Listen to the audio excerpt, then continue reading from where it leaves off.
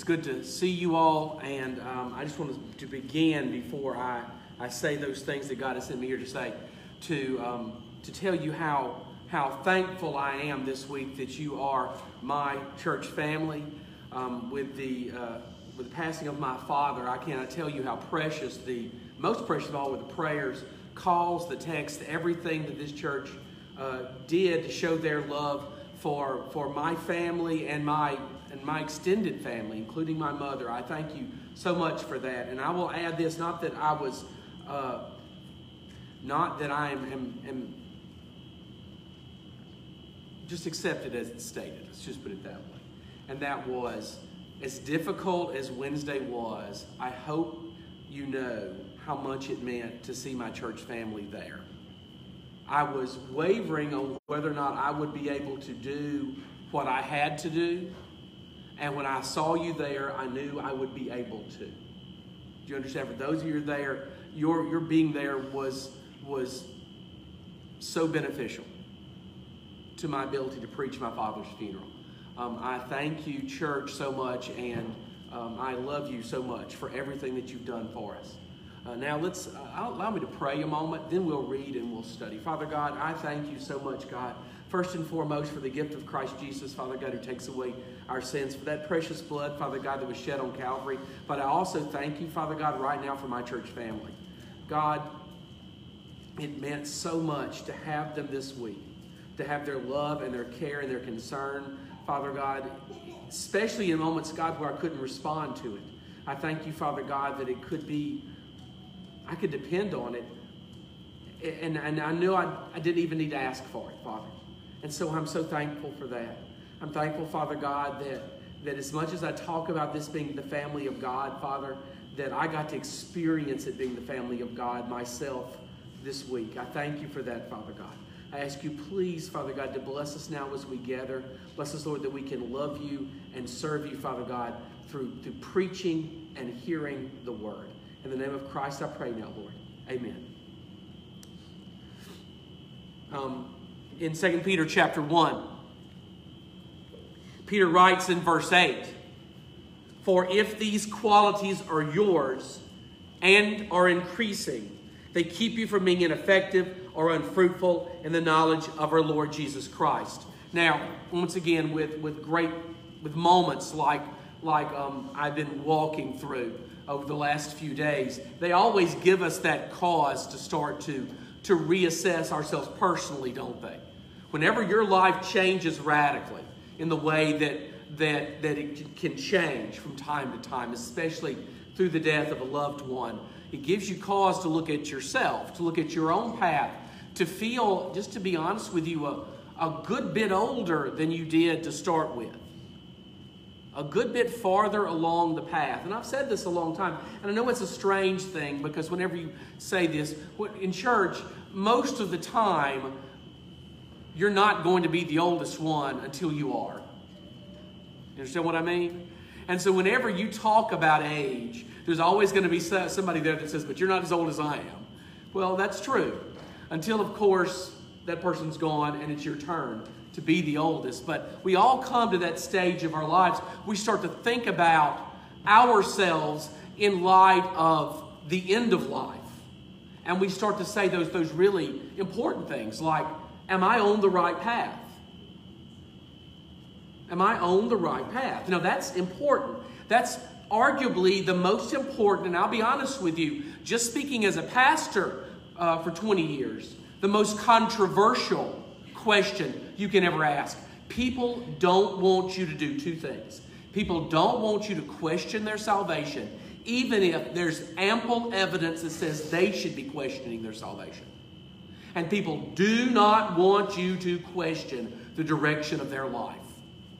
Now, the reason for those is pretty simple. The salvation one, I think there's a lot of people out there that want to avoid the truth. They just don't want to deal with the fact that nothing in their life points toward heaven.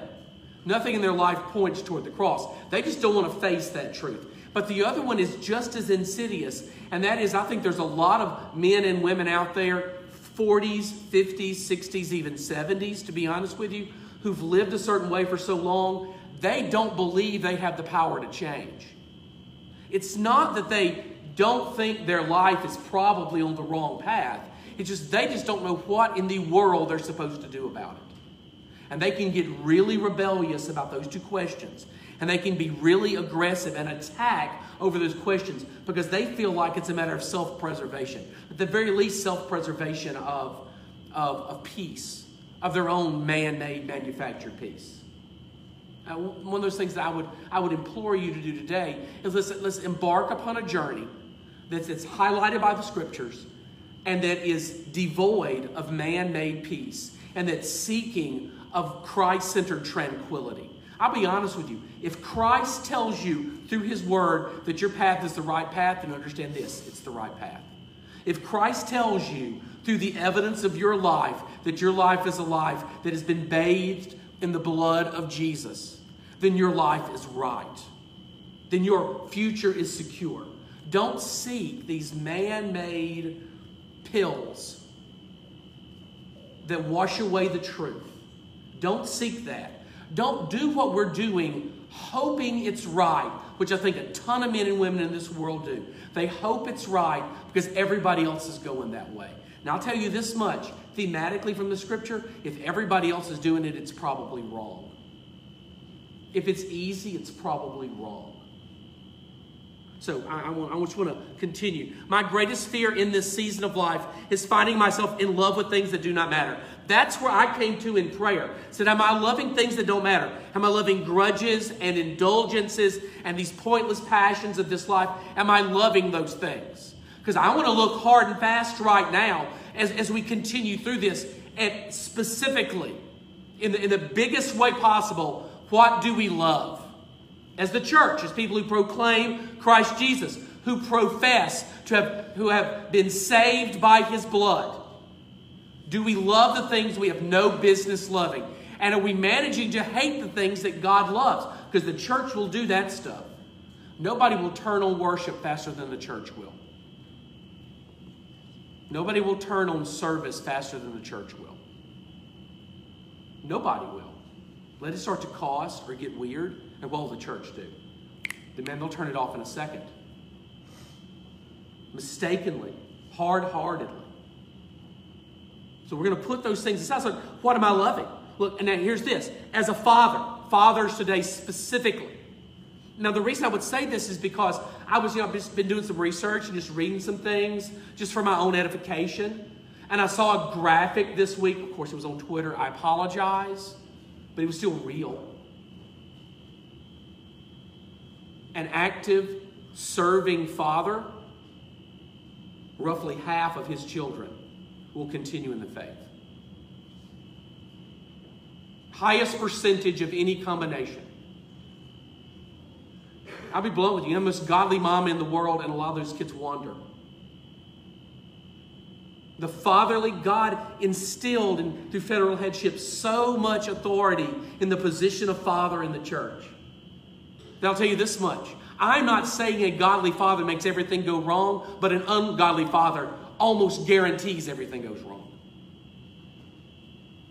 Almost guarantees.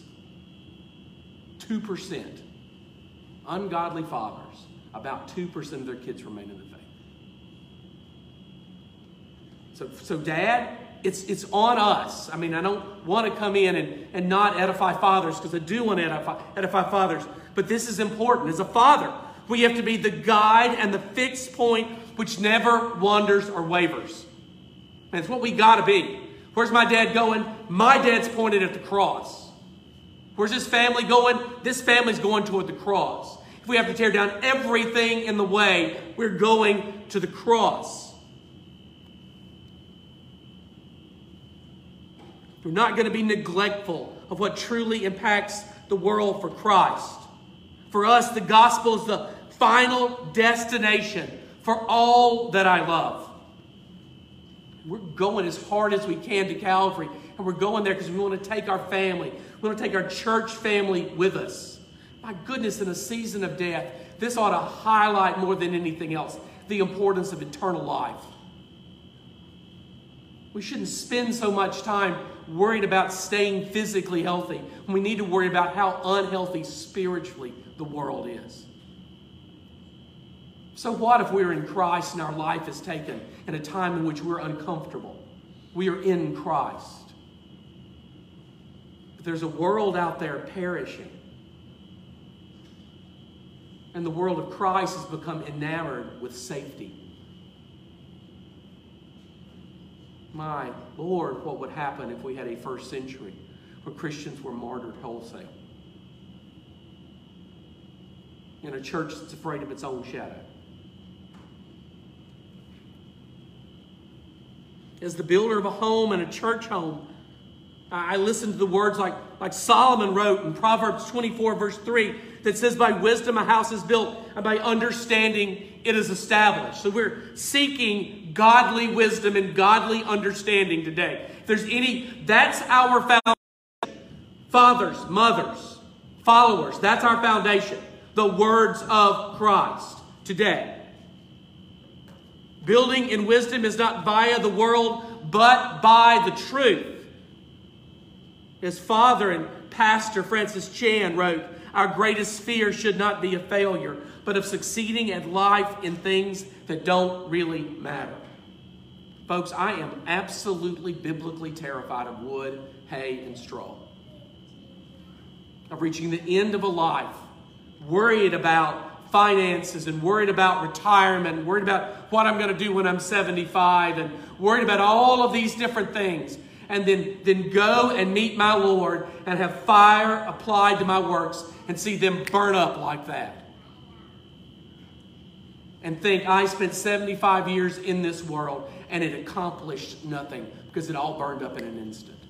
How many people do we know that are putting aside the cross for the hopes of one day picking it up when they're financially comfortable, when they've got time, and they don't live that long? They're the man building the barns, plotting, scheming to build the barns. And God tells them, your soul is required of you tonight. You're never going to get there. You saved the best for last, and you never made it to the last.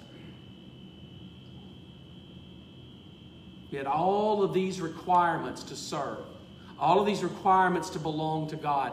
And what happened? They were never met. But the one requirement that He has for us, that one day we would die and then face judgment, is always met. Men don't fear poverty or lack of importance or the failure to leave some great construction. Fear gospel irrelevance for your life. Fear the fact that you go to the Lord one of these days living a life that never declared the cross, or did it in the most minimal way possible. Fear being a D-. Brother Kyle, it passes, but it's nothing to be proud of. It's nothing to go throughout eternity thinking, I earned it. I'm a 65. I made it, but just barely. What a tragic legacy. The money will be spent. You'll be forgotten by the world, and homes and buildings decay. But a legacy of the true faith and gospel practice in Christ is for eternity. There's some absolute paupers that we wonder in this world what they did with their money, but understand this much. They will be lauded in heaven. Because they invested where it pays off. And they were surrounded by people, to be honest with you, that invested right here, hoping this would pay off. Understanding that it never does. The writer of Hebrews reminds us all that the building of a real Christian home is in the power of Christ. He writes in Hebrews 3:4, for every house is built by someone, but the builder of all things is God. We are still in this room, many of us right now to this day, even though we have gray hairs, we're doing everything we can to do what? To build Christian homes. And it's so easy to forget that only God builds that kind of home. We can't apply His principles, mix them with sanitized principles from the world, and somehow imagine that we can do the work that only God could do Himself. In light of our responsibility to build faithful families, we look to verse 8 of 2 Peter chapter 1. Look, no passage of Scripture ever leads the reader away from drawing of inspired conclusions that are motivated by the Spirit of God. And I mean to say that because I'm on that yearly journey, or multi-times a year, in which I read through the Scriptures. It's no bragging. I mean, to be honest with you, anybody can do it. It doesn't even take very long. You don't have to read hours a day to read through the Scriptures. A few minutes a day will get you through multiple times a year, multiple times. But I'm on that journey, and I'm in one of those places where, to be honest with you, you have trouble kind of putting all the parts together so you start to see what God's saying as a whole. And I have to remind myself of just what I told you right there, is that God is always teaching us in every passage and in every book. There is none that is devoid of Him. Our God Himself is not mentioned in the book of Esther, but He is thematically all over Esther.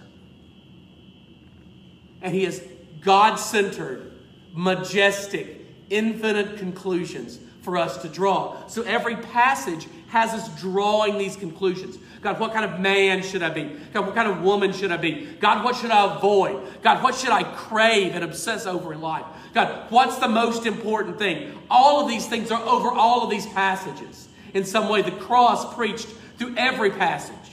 The key to unlock the joy and satisfaction of life, eternal, and the satisfaction of life on this earth right now, is always a gospel key.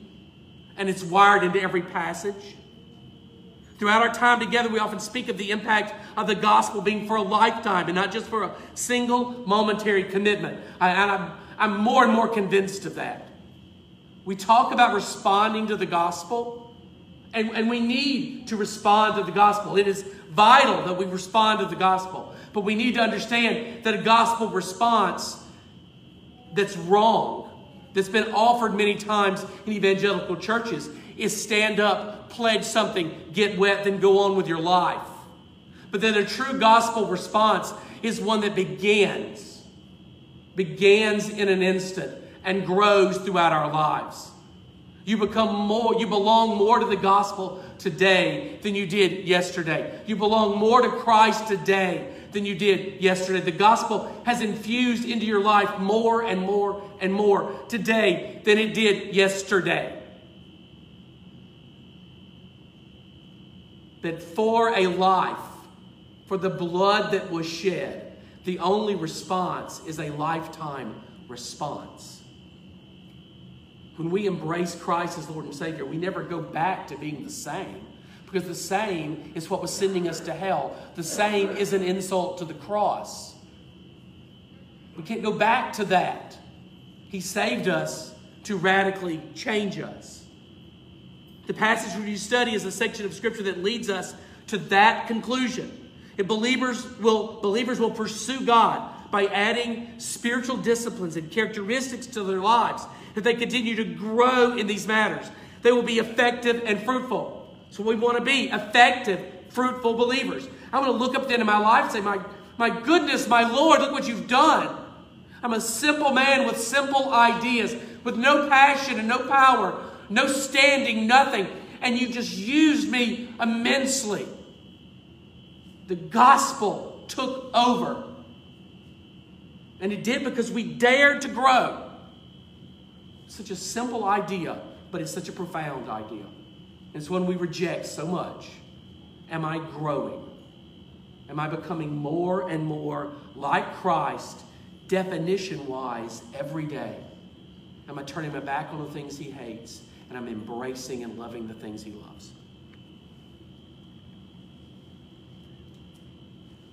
The gospel is a lifetime dedication to honoring Christ by growing in truth and displaying a more expansive understanding of holiness. He grows this idea of truth in us.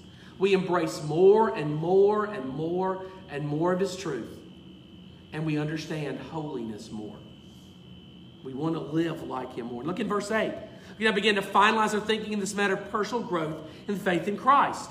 The verse points us toward a conclusion that seems kind of innocuous, but in fact it's challenging, and I'd be honest with you, I found it upsetting.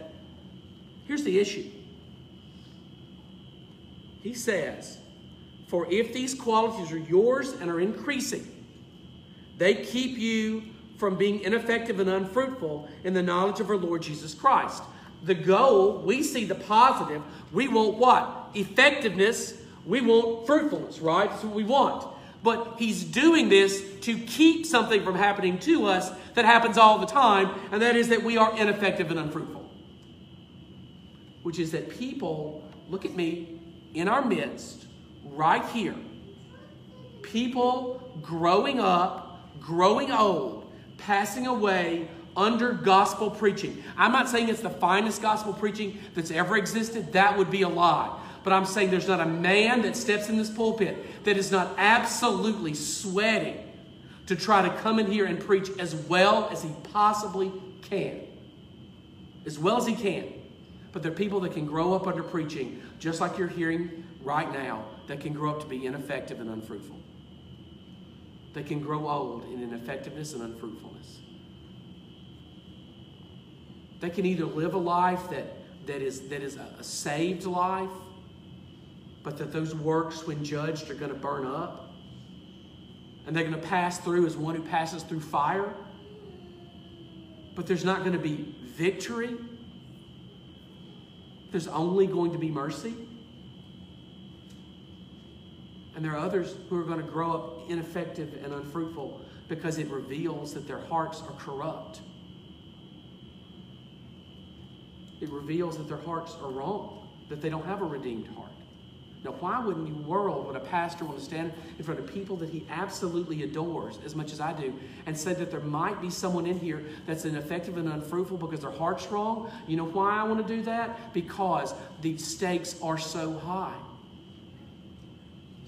Because if your heart is wrong and you die, if you've not been called by Christ from darkness into light, if you've not been saved, been born again, any of the justified, redeemed, any of the euphemisms the Bible gives us for the action of Jesus is claiming you from fire, if that has not happened and you die, you will go to hell.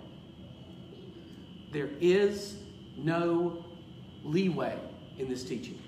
The Bible is abundantly clear. With the stakes that high, I'm going to tell you this much. You better make sure about your family. You better make sure about your father and your mother and your brothers and your sisters and your cousins. Everybody you say you love, you better be absolutely sure that they know Christ, because the stakes are too high. We can't afford it. We can't afford to be wrong.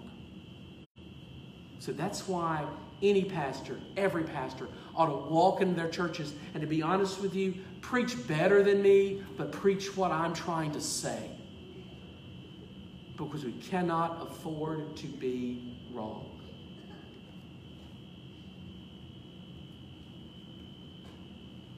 The knowledge that we glean from church attendance, from study and prayer corporately and cooperatively, can sometimes produce a faith that is ineffective and unfruitful.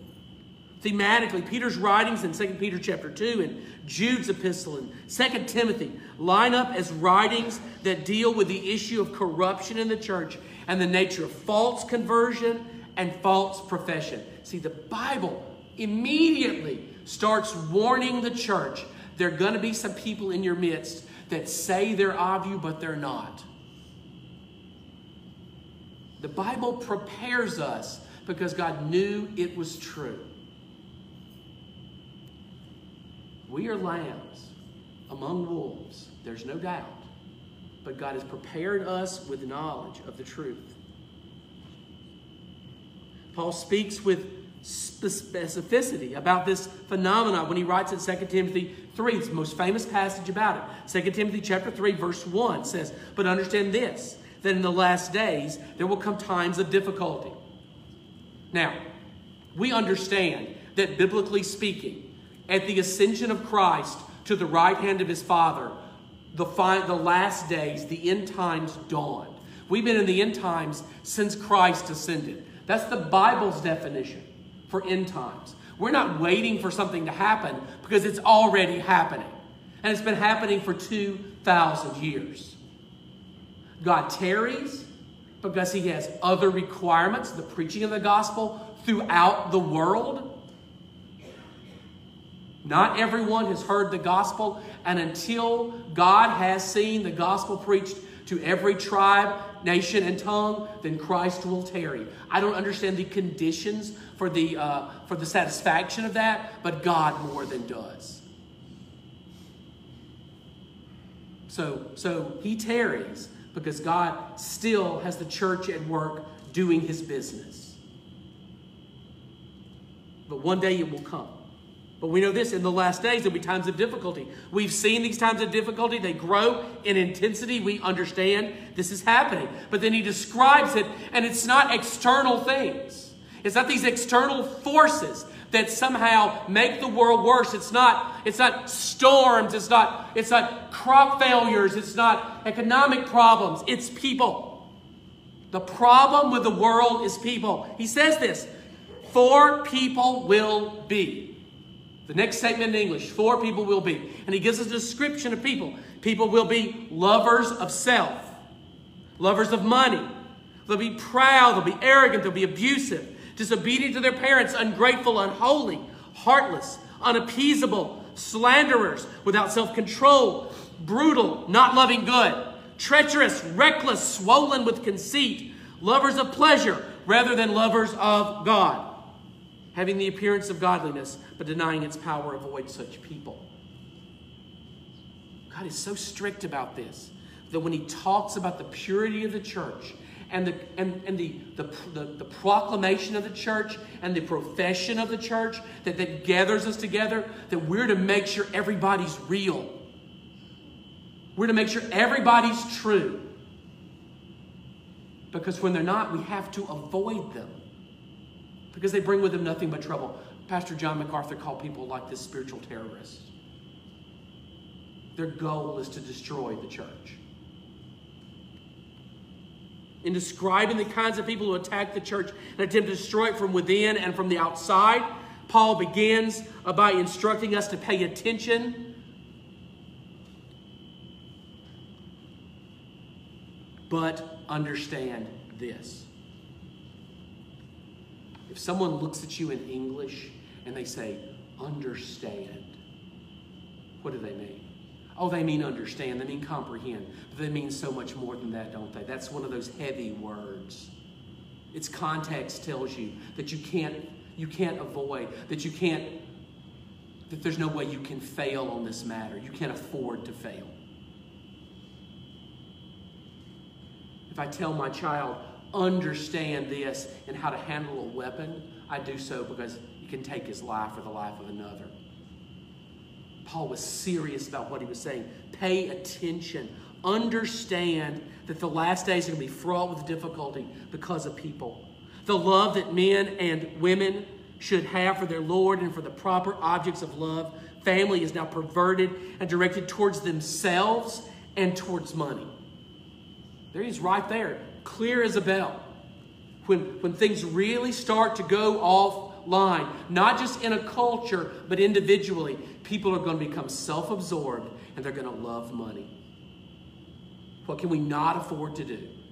Love ourselves or love money. We can't afford to do it.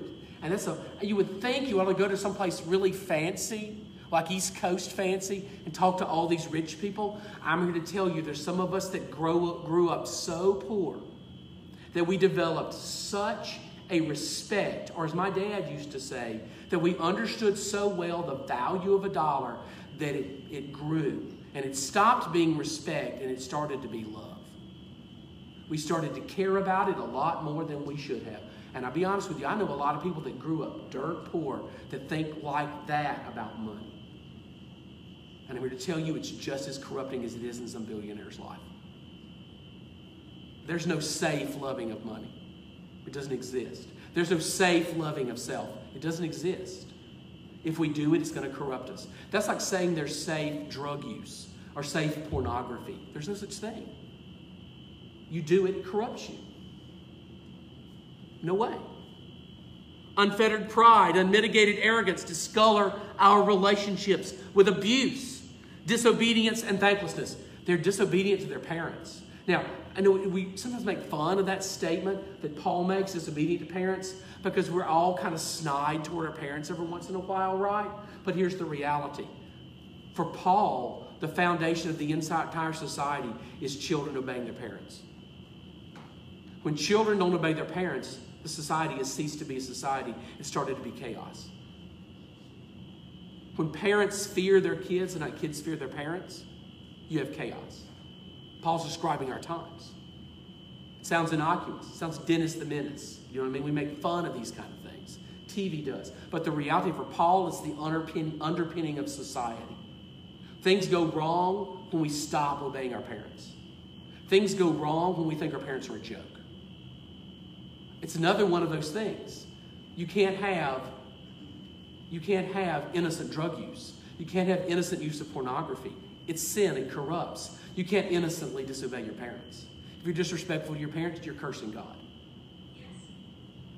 Did somebody literally just amen that? Electronically? That's the first time that's ever happened. That's a sign. Yes, that's right. Look, overcome by sin, cold, unsatisfied liars who indulge their sinful hearts with dark fantasies and cast everything good aside for the opportunity to satiate their lust rather than serve God by loving and obeying Him. They just become overwhelmed by their most basic instincts. Think about the world we live in. People are indulgent. They don't try to control themselves. They don't try to say no. They make excuses. They go to the doctor. Doctor, fix me. Doctor, fix what I won't fix myself. That's who we are as a culture. Everything's become therapeutic. Nothing is sinful. Everything has become not my fault. That's the world we live in. Look, although the world looks this way, Paul speaks directly to the church. Understand, we're looking at the world outside of us, but the church has begun to mirror the world, looking much more like it. Every metric that we've used to predict the doom of our culture is true about the church also. Disintegration of the family, true about the church. About the church. Paul speaks to the church with the allegation, having the appearance of godliness. The world's not faking godliness. They love their sin. They want to be defined by their sin. They have flags and t-shirts. They're not hiding anything. They're proud of it. They have parades. It's the church that's faking godliness, having the appearance of godliness. The church is living one way, but conducting themselves in the body, believers, radically differently. I'm not making allegations. This is prevention. This is a wake-up call to God's people.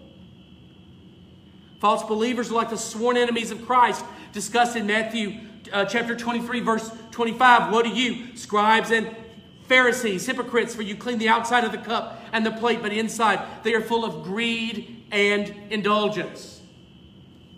Clean the outside of the cup, but inside it's nothing but rotten. A veneer of faith, whitewashed tombs full of dead men's bones. Those who are not legitimate care deeply about the appearance of authenticity as an element of their crime.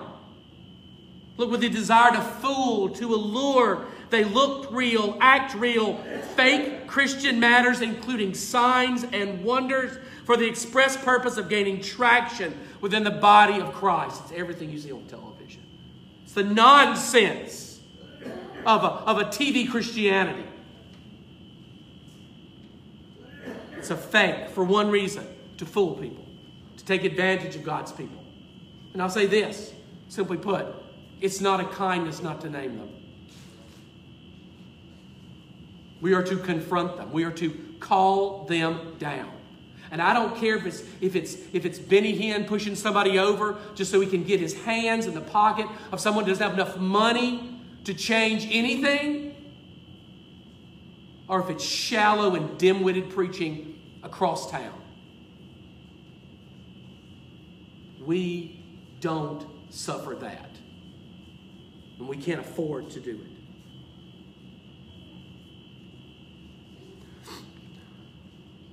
They are a cancer which metastasizes. Paul comments that these people, they profess to know God, but they deny Him by their works. They are detestable, disobedient, unfit for any good work. Detestable, disobedient, unfit.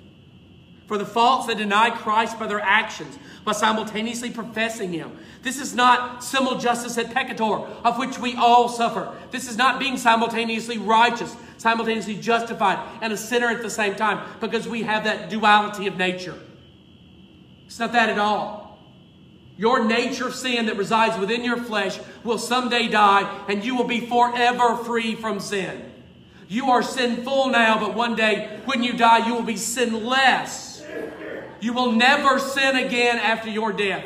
Your resurrection body will be incorruptible as the body of Christ is incorruptible. We are sinners. We understand that. But we are sinners undergoing a progressive mortification of the propensity for sin which dwells in the flesh of the believer until we're released from bondage at death.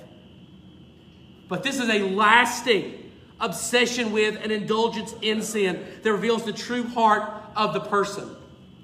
And I'll be honest with you, you want to see the true heart? I hate to pick on all these famous guys, because I'll be honest with you, there's a lot of unfamous people who are living the same way on a smaller scale.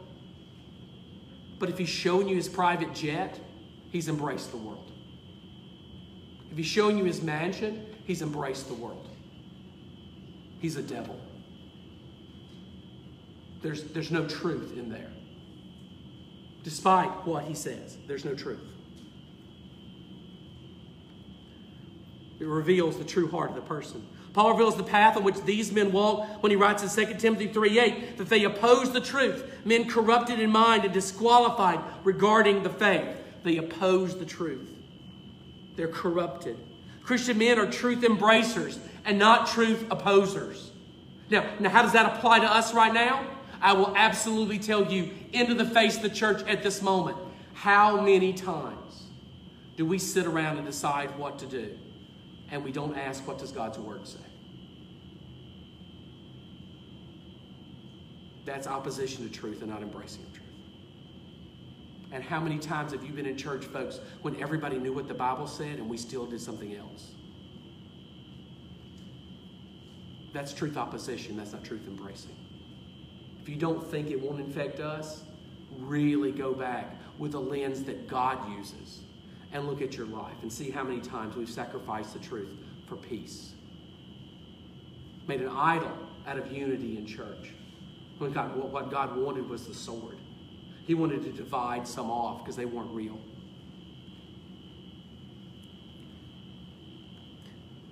We ask what the Word says and do not attempt to corrupt it or mitigate its impact on our lives, the family, or the church. When false believers and teachers infect the church, they cause another issue, as stated in verse 7. Always learning and never able to arrive at a knowledge of the truth. He's talking about what he specifically calls weak-willed women. What he means is this, is that your church is going to have some people within it who are passionate, powerful, growing in maturity believers who are seeking God. And you're going to have some immature people. You have some people that aren't strong yet. And they're on the path, but they're not good at walking it yet. And they can very easily be swayed in their immaturity. They're not lost. They're just young in the Lord. And they need guidance. And they need a church free of wolves. Why do we drive the wolves off? Why do we shoot wolves? Because they'll lead our babies astray. They'll take advantage of young people. They'll take advantage of people who are young in the Lord. They're snakes. And with their slithering tongues and their smooth ways, they cause damage. For the weak in our midst, they are easily led astray by smooth talkers and by folksy sayings which are not of the Bible, but of the corrupt human heart. They speak the corrupt heart's natural language and reject the truth which roots out sin, which convicts and leads to repentance and inspires the weak to rely completely on Christ, who has accomplished everything on our behalf. They're countering what we proclaim. They counter in whispers. They do Satan's work for him, and they gobble up the weak. The true gospel taught and modeled by true men and women does not give us self-reliance or self-indulgence. That's what the world does. But it seeks to make the dead alive and the weak God-reliant and not man-dependent. Every single day here we proclaim a gospel that requires us to look harder at the cross, to look deeper at the Word. Paul writes in Philippians 3:8, "Indeed, I count everything as loss because of the surpassing worth of knowing Christ Jesus, my Lord. For his sake I've suffered the loss of all things and count them as rubbish in order that I may gain Christ." This verse is a fitting conclusion and a point of emphasis for what has been said today. Fear being false, inauthentic, and harmful to the body. Fear that. I believe that is part of the truth which must be stated. When believers are not true, they harm the body either as false teacher or as a willing seeker of such. The goal of 2 Peter 1 is to shore up the ranks of the believers, because a strong, God-seeking, growing church is immune to the effects of spiritual terrorism. By making ourselves strong, we are not susceptible to the slimy words of those who would destroy us. In this verse, Paul defines a commitment that we must emulate today. This is your response. He counted everything as loss. Land, job, money, position, family, heritage. Everything. Everything that the world values, Paul says, that's garbage. It's nothing. It's dung. Nothing was worth the cross for Paul, the place where all his sins were nailed, where they were paid for and heaped upon Christ. Jesus is Paul's Lord and his Savior. He does not differentiate. He was not set free to go and live like a Pharisee. He was set free to live like Christ. Paul demonstrates this by rejecting the world and its goods and seeing them in his heart as garbage and not worth the love of his Lord. I'm afraid there's so many people in the church today who are dangerously close to making that dark exchange between the world and the love of their God. We don't love this world. We don't love the things of this world. We must do like Paul did today. The true believers reject the world, and the false embrace it. And that is the dividing line. Let's pray together.